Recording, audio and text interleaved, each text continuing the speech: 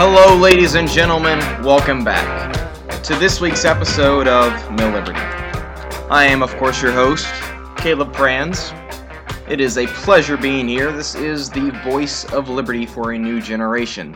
This is the community of liberty lovers that we are building together. And I cannot express how thrilled that I was last week to include Jeffrey Tucker on our episode last week. We had a phenomenal conversation. Of course, if you hadn't heard, the election was also last week. And we had a fantastic conversation on how we move forward from here. And it was a blast. Jeffrey's a great guy. And because you shared it out, you tweeted it out, it broke our records here at Outset for the most popular podcast that we have done so far. And that's only the beginning. I have a great many exciting things that's coming in the future that are exclusive with Jeffrey Tucker. Is only a small look into that window. But I couldn't have asked for a better episode with Jeffrey, and because of you, that episode was incredibly successful. We had a blast. This is what we're moving toward. This is the kind of conversations that we'll be having, because I think that's really important. As a people, if we are expected to grow as a people, then we need to be having conversations and not just listening to ourselves and caught up in our own dogma. We need to have conversations with other people. Now, like, for example, Jeffrey Tucker is an unapologetic anarchist, without question.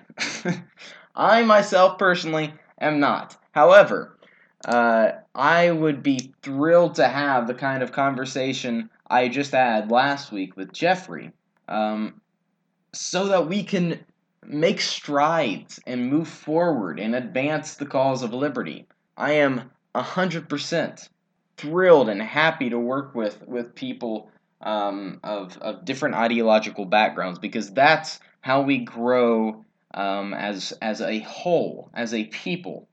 That's how we move forward. And that is something that we're going to have to do now that the election is over. This is where the real work begins. The real work wasn't stopping Donald Trump or getting Donald Trump elected, whichever side of that coin you were on. That wasn't the real work. As I've said before, the election was lost already. But the real work begins. It began on November 9th. Now we are over a week since the election, and it troubles me that people don't really see it that way. It troubles me that while there are certainly a good number who do see it that way, both in politics and in journalism and in media, there, I think, is a greater number who they're just focused on the divide. And instead of talking about partisanship, about principles, they're talking about partisanship. And I think that's a real problem. The election is over, but the real work just began. And part of that is to remember who we are as a people. Part of that is to remember our history. Part of that is to really question and to really reevaluate what it is that we've been taught all the way from the time we were a little kid up to now, so that we can really evaluate where we're going to be going in the future. Because what we've been taught has led us all the way up to one of the most divisive campaigns that I can recall in history. And looking back throughout history, this one takes the cake for quite a bit of elections. This is because we don't remember our why. We don't remember our why. We don't remember who we are. We don't remember what not only made us great. When Donald Trump talked about making America great again, I don't think he fully had a grasp on what that meant. I didn't hear very much about the Constitution. I heard a lot about security. I heard a lot about protectionism. I heard a lot about anti-immigration rhetoric, a lot of those kind of things. But what I didn't hear a lot of Constitution, and I didn't hear a lot of free markets. And that is what made us great. So, while I'm obviously hoping for the best in Trump's administration, I can't help but think to myself, this is Barack Obama in 2008. This was the hope and change, the real optimistic American rhetoric that Obama ran on and won on in 2008. And now it's flipped and it's on the right. The real issue, though, and this is on both sides of the political spectrum. The real issue, though, is that we make things about partisanship. We make things about who's going to win this time and who's going to win next time. We make things about it's for the betterment of all of us. On both sides, especially in 2016, on both sides, it's been about collectivism above individualism. You did not hear very much individualism from the Trump camp. It was very collectivist rhetoric. It's us versus them. And that's not the case. That's not the case at all. This is what we're going to have to be fighting against in the future.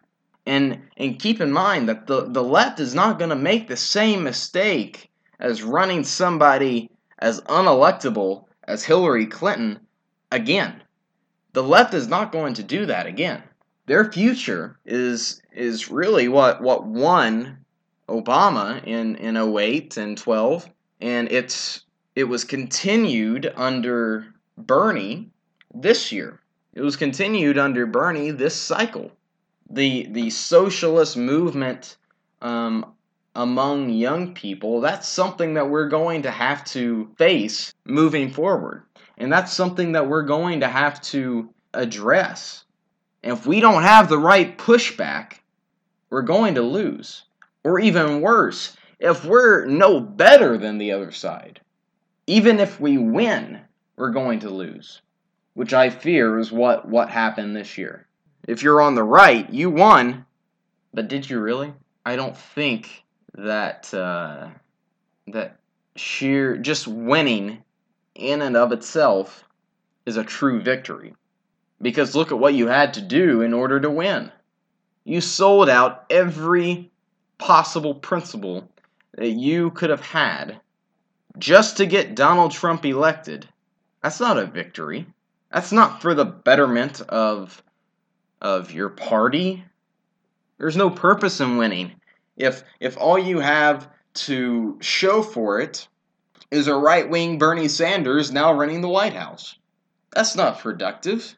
And the left is going to look at someone, especially the youth, the left is going to look at someone like Donald Trump and say, that man is a capitalist.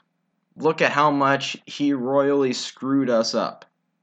Now, he's not a capitalist. He's a crony. He utilizes the capitalist system with government assistance to benefit his own personal gain, but that's not capitalism. That's crony capitalism. But young people don't understand that. The people in the Bernie movement don't understand that. That's something that we're going to have to face and we're going to have to fight against. And part of that is understanding our roots. Part of that is understanding our history. This week I wanted to talk a little bit because next week is Thanksgiving. I won't be doing an episode next week, but I wanted to have a bit of a Thanksgiving connection in this episode, along with a greater lesson to learn from it. because I think there could be no better time to learn this kind of lesson that we're going to be covering than not only right before Thanksgiving, but also right after 2016, right after the election cycle. Because these are the lessons that we're going to have to be learning for ourselves and teaching others and showing others. Because when we don't remember our own past, we don't remember who we were and where we came from, then we end up with the likes of Donald Trump, Bernie Sanders, and Hillary Clinton leading the great movements in our nation. And that's a path straight to destruction. Our history tells us that these ideas, not just global history, I'm talking about specifically American history, tells us that these ideas have been tried and failed from the very beginning. America was actually not founded on free market capitalism. Now, we perfected it, so to speak, before we lost our way. We expanded it. We utilized it to the likes that it has never been before. But capitalism, it wasn't founded by America. Capitalism is a system. It's nature's law. It's God's system, quite literally. I know that's kind of like the Ron Swanson joke that that capitalism is God's way of determining who's smart and poor. But honestly, there's a little bit more truth in that. Now, obviously, that's pretty cynical. But capitalism is the way that nature intended for us to orchestrate ourselves. If you understand the laws of nature, if you understand natural rights, if you understand what negative rights are, and what I mean by that is that negative rights they can't be given to you. They're already a part of you. Thus, they cannot be taken away. Positive rights are given to you, like the right to food, the right to health care, the right to free education. These things are positive rights, and they're not really rights. That's not what a right is. I mean, people, they throw the word right around all over the place without really understanding what a right is. True rights, authentic rights, negative rights, are rights that are found in nature that nobody has to give to you. If you can make it by the sweat of your brow, then that's your right. You have the right to free speech, you have the right to protect yourself, you have the right to practice your religion however way you wish. So long as you're not infringing someone else's rights, then you're more than happy to do so. Go right ahead. In that same line of thought, your right to produce, your right to the fruits of your own labor, that is capitalism in a nutshell. It is founded in our understanding of natural rights. Unfortunately, we didn't quite understand that whenever America was founded. And I'm not even talking about in 1776. We began, you can't really call the Founding Fathers capitalists because they weren't really capitalists. They didn't understand the system at the time. It was just at that time being outlined and defined. However, you can say that free market principles drove their lives. That absolutely you can say. However, that wasn't the case always in American history, because before them, how they knew that free markets and private enterprise, how we knew that was the way to go, was because America was not founded on capitalism. America was founded on socialism. And that system nearly eliminated us from the beginning. When you listen to this, think about this whenever you are passing the potatoes and asking for someone else to pass the carrots or whatever you serve on Thanksgiving. That sharing almost killed us, ironically. You see, the first Thanksgiving almost didn't happen because the very first communities in America, places like Jamestown and places like Plymouth, specifically Plymouth, started out with the idea that everything should be communally owned. It was a great idea. It was a great theory. You only take out as much as you need. You work for it, you put in, then you take it out. It sounds in that theory like a great idea. However, the Puritans did not quite grasp, although they should have. It's completely logical to understand this, but for some reason they didn't. They didn't take into the human portion of the equation. That people, when they don't have to bear responsibility for it, they can become greedy. You see, the communalism idea, that's where true greed originates from. I don't have to put, I could put into it, or I don't, but I still get to withdraw from it. Maybe today I don't feel like I'm working as hard. Maybe today I might feel, quote, under the weather. So I just won't go out and work, but I'm still going to get my food at the end of the day. Well, what happened was that they started having a food shortage, and they actually had to lower themselves all the way down to eating the likes of rats and shoelaces just to stay alive. Now this isn't the thing that I was taught whenever I was growing up in grade school. I was taught that the Pilgrims came together with the Indians. They had a big feast. They shared. They brought some of their stuff. The Indians brought some of their stuff, and they shared all their plentiful banquets. And that was that. Thanksgiving's about sharing. But they had that food because after 2 years of nearly eliminating themselves through starvation in Plymouth, they decided maybe we should try something else. This isn't working. We're killing ourselves. We have to do something else. So they conceived the brilliant idea of private property rights. It's property rights that saved them. Because whenever they had ownership of something, they felt invested. Whenever you have ownership of something, that's something powerful. Just as much as today owning your own house or your own car or something to that effect, that makes you proud. Knowing that you earned this, that'll make you work harder. And because there was no guarantee, no one said, "Well, I'm just not going to work today." It was that ownership, that feeling of empowerment, that private property and only private property could give them. That feeling of empowerment caused them to work longer and harder, and in return, they each got to keep a little bit of, they got to keep all of it. They got to keep all of what they labored for.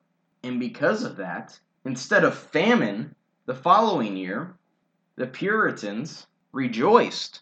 The Puritans had plenty of food at that point.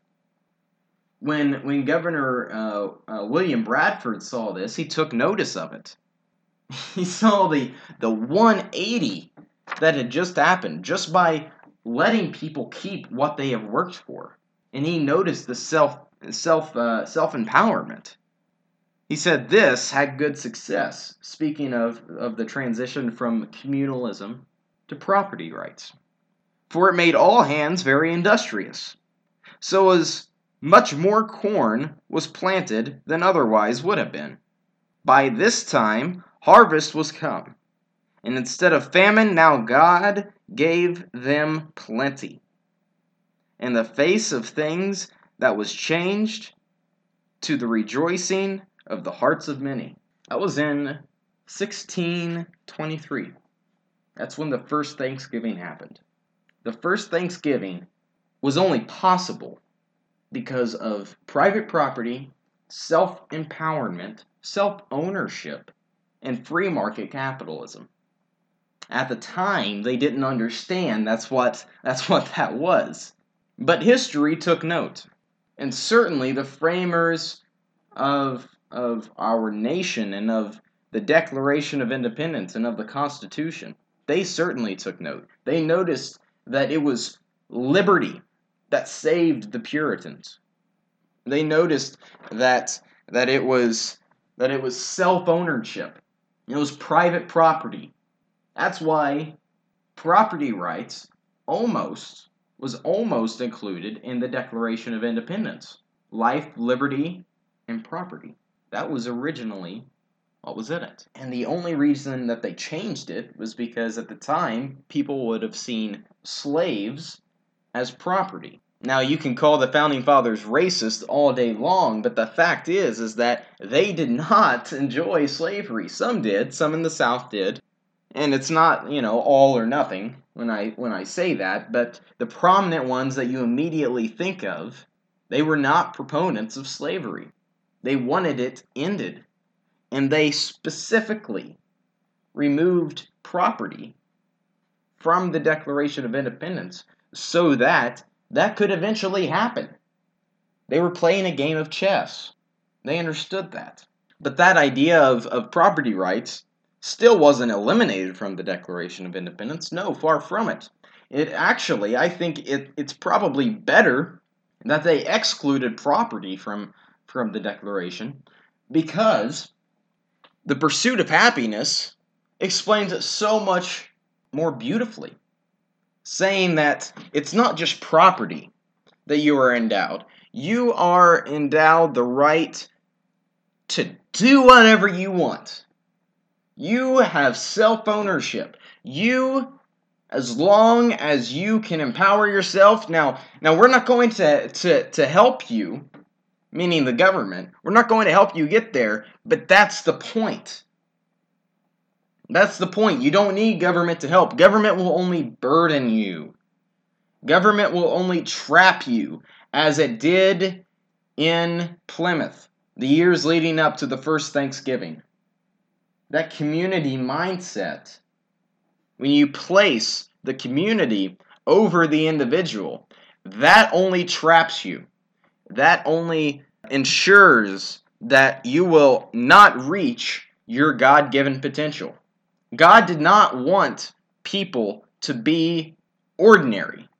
They understood that if we are made in the image of God, the most powerful being in the universe, how can we possibly justify that his most sacred and precious creation should settle for ordinary? The Founding Fathers scoffed at this idea. And William Bradford in the community in Plymouth understood this after they almost starved themselves. He said that we thought we were smarter in setting up this community set of living instead of prioritizing the individual. We thought we were smarter than God. Now, I know a lot of proponents of socialism will use Christianity as, I'm a Christian, and they will use Christianity as a means to justify socialism. I never understood that. And really, something that Jeffrey and I discussed last week, was really important, and I think it really hits the nail on the head. The difference between the collective and the individual, the community, and what's best for the greater good and what's best for the individual. And ironically, when you place a preference on the individual, you are helping the community. When you're saying that no one person is more or less important than the other, that's not being about a community, but it does empower a community. When you're saying that the individual life matters, and if they matter, then every individual must be allowed to reach, instead of limiting everyone for the quote greater good, every individual must be allowed to take control of his or her own life and reach the potential that they have inside them. And that, as a result, if people can take control of their own life, benefits the community. Because when you put a preference on the individual, when you think that you specifically can make a difference, everyone benefits from that. People are inspired by that. It was only after the Pilgrims almost starved themselves to death that they truly understood that. It was only after they almost destroyed the very notion of America. Not only did Thanksgiving just about not happen, America almost didn't happen because of socialism. So whenever I say, yes, America was founded on socialism, it has socialist origins. It wasn't called socialism at the time, but there is no denying that that's exactly what it was. This idea of communalism, this is what economists call the tragedy of the commons. And it really is a tragedy. Because it completely limits individual, or honestly, it doesn't even limit, it completely eliminates individual motivation. It eliminates individual incentive. And while you say you're protecting the greater good, you end up destroying the greater good because you're placing an emphasis on the community instead of the individual. This is the kind of conversation that I want to have with people. These lessons that we can learn, these discussions that we can have, these are the kind of stories that we need to be telling so we remember who we are. America is at a crossroads where we are putting an emphasis on the collective, and it's on both sides. We're putting an emphasis on the collective on both the left and the right. On the left, it's realized through the Bernie movement. And on the right, we see, large rhetoric about collectivism, about populism, about protectionism. And while they seem distant, they are, in fact, one and the same. They are no different.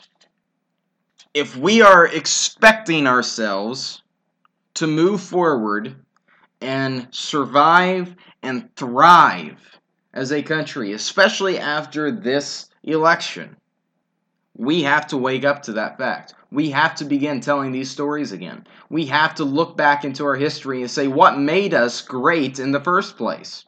We have to look back and say not only what made us great, but what almost killed us. Because America was not always great.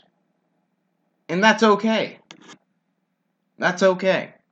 It's because we weren't all rainbows and sunshine.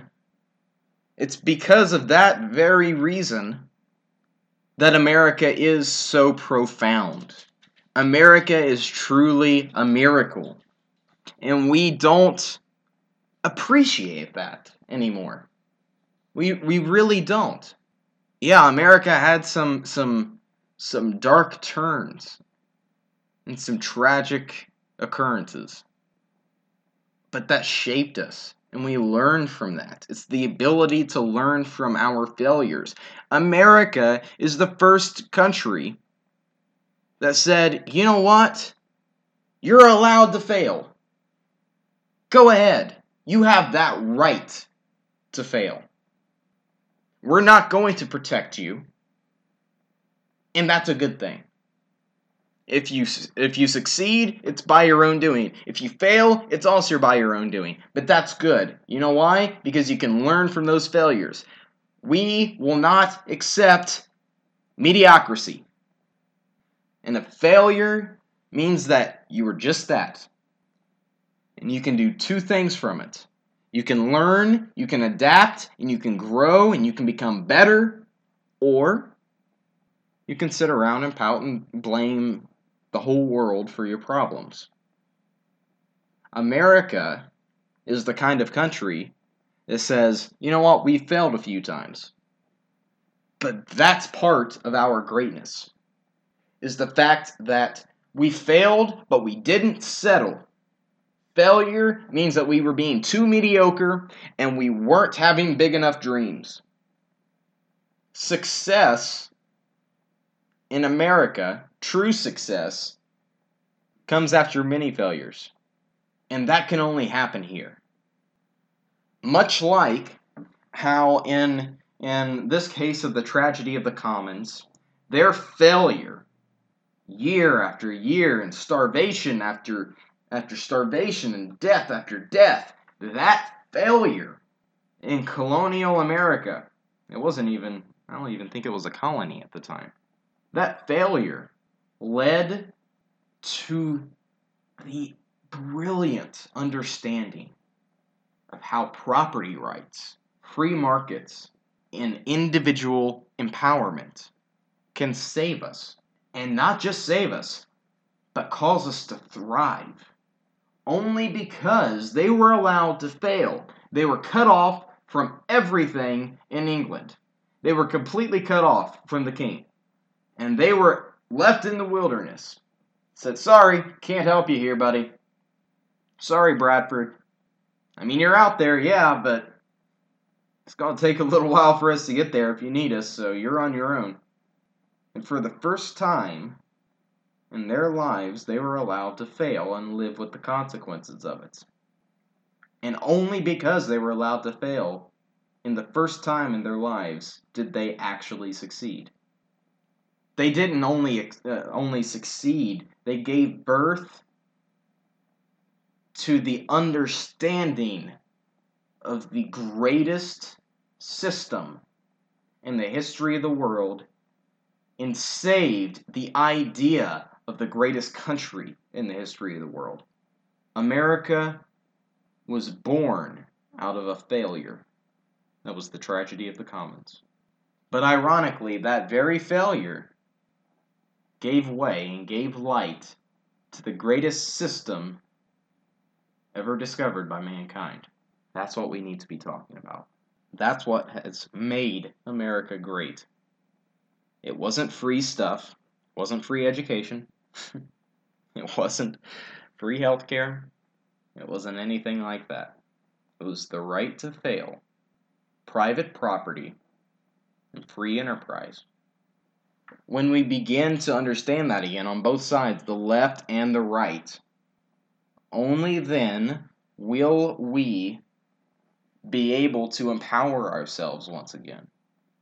When we begin to understand that, then the forces of large, grotesque government, from the fascist ultra-right wing of the Republican Party or the Marxist socialist wing of the Democratic Party, they will be defeated.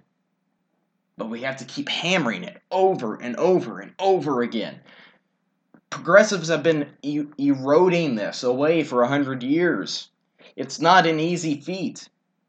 And we can't expect this to change just like that overnight. But it can be done.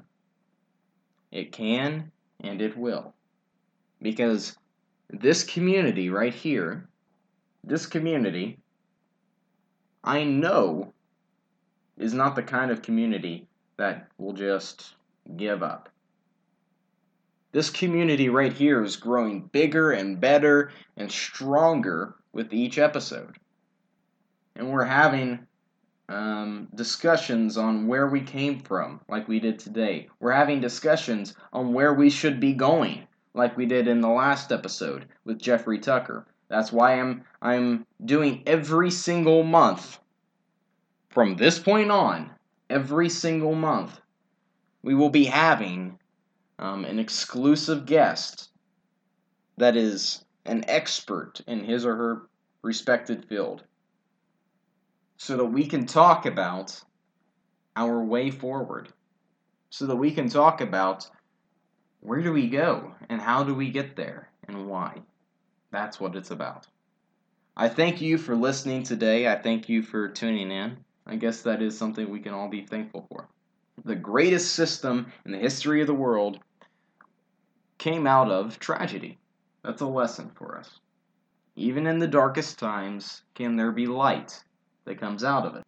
And I think that even in these kind of times, can there be light coming out of it? Absolutely. I thank you for listening this week. I hope you have a wonderful Thanksgiving. We will be taking a break, like I said, on Thanksgiving. I'm going to be going to my girlfriend's house. And the following week, we will be having a roundtable and discussing the fallout of the presidential election, because we really haven't been able to do that since the election happened. So that will be on December 1st. The people, I don't think everyone who's going to be on the roundtable knows that they're going to be on it yet, but it'll be a good time. I'll let them know. Or they can just listen to this episode and kind of figure it out for themselves. I hope that you follow me on Twitter, at Caleb Franz, and we will definitely be tweeting this episode out, and share this with all your friends. Show where we came from. Show that, tell them, especially if they're really conservative, or maybe they're really liberal. I'm sure their faces would be a little perplexed if you tell them that I said America was founded on socialism. That should be really fun. That would be an interesting discussion around the dinner table on Thanksgiving. I hope you have that kind of discussion. That's always fun.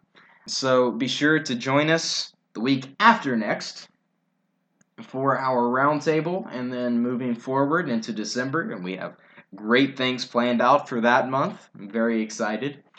Again, follow me on Twitter. Follow Milliberty on Twitter, at Milliberty, and subscribe to us. Be sure to subscribe so you'll never miss an episode. Give us a 5-star review. Write us a nice little note. Just let me know what you think, and we'll see you soon.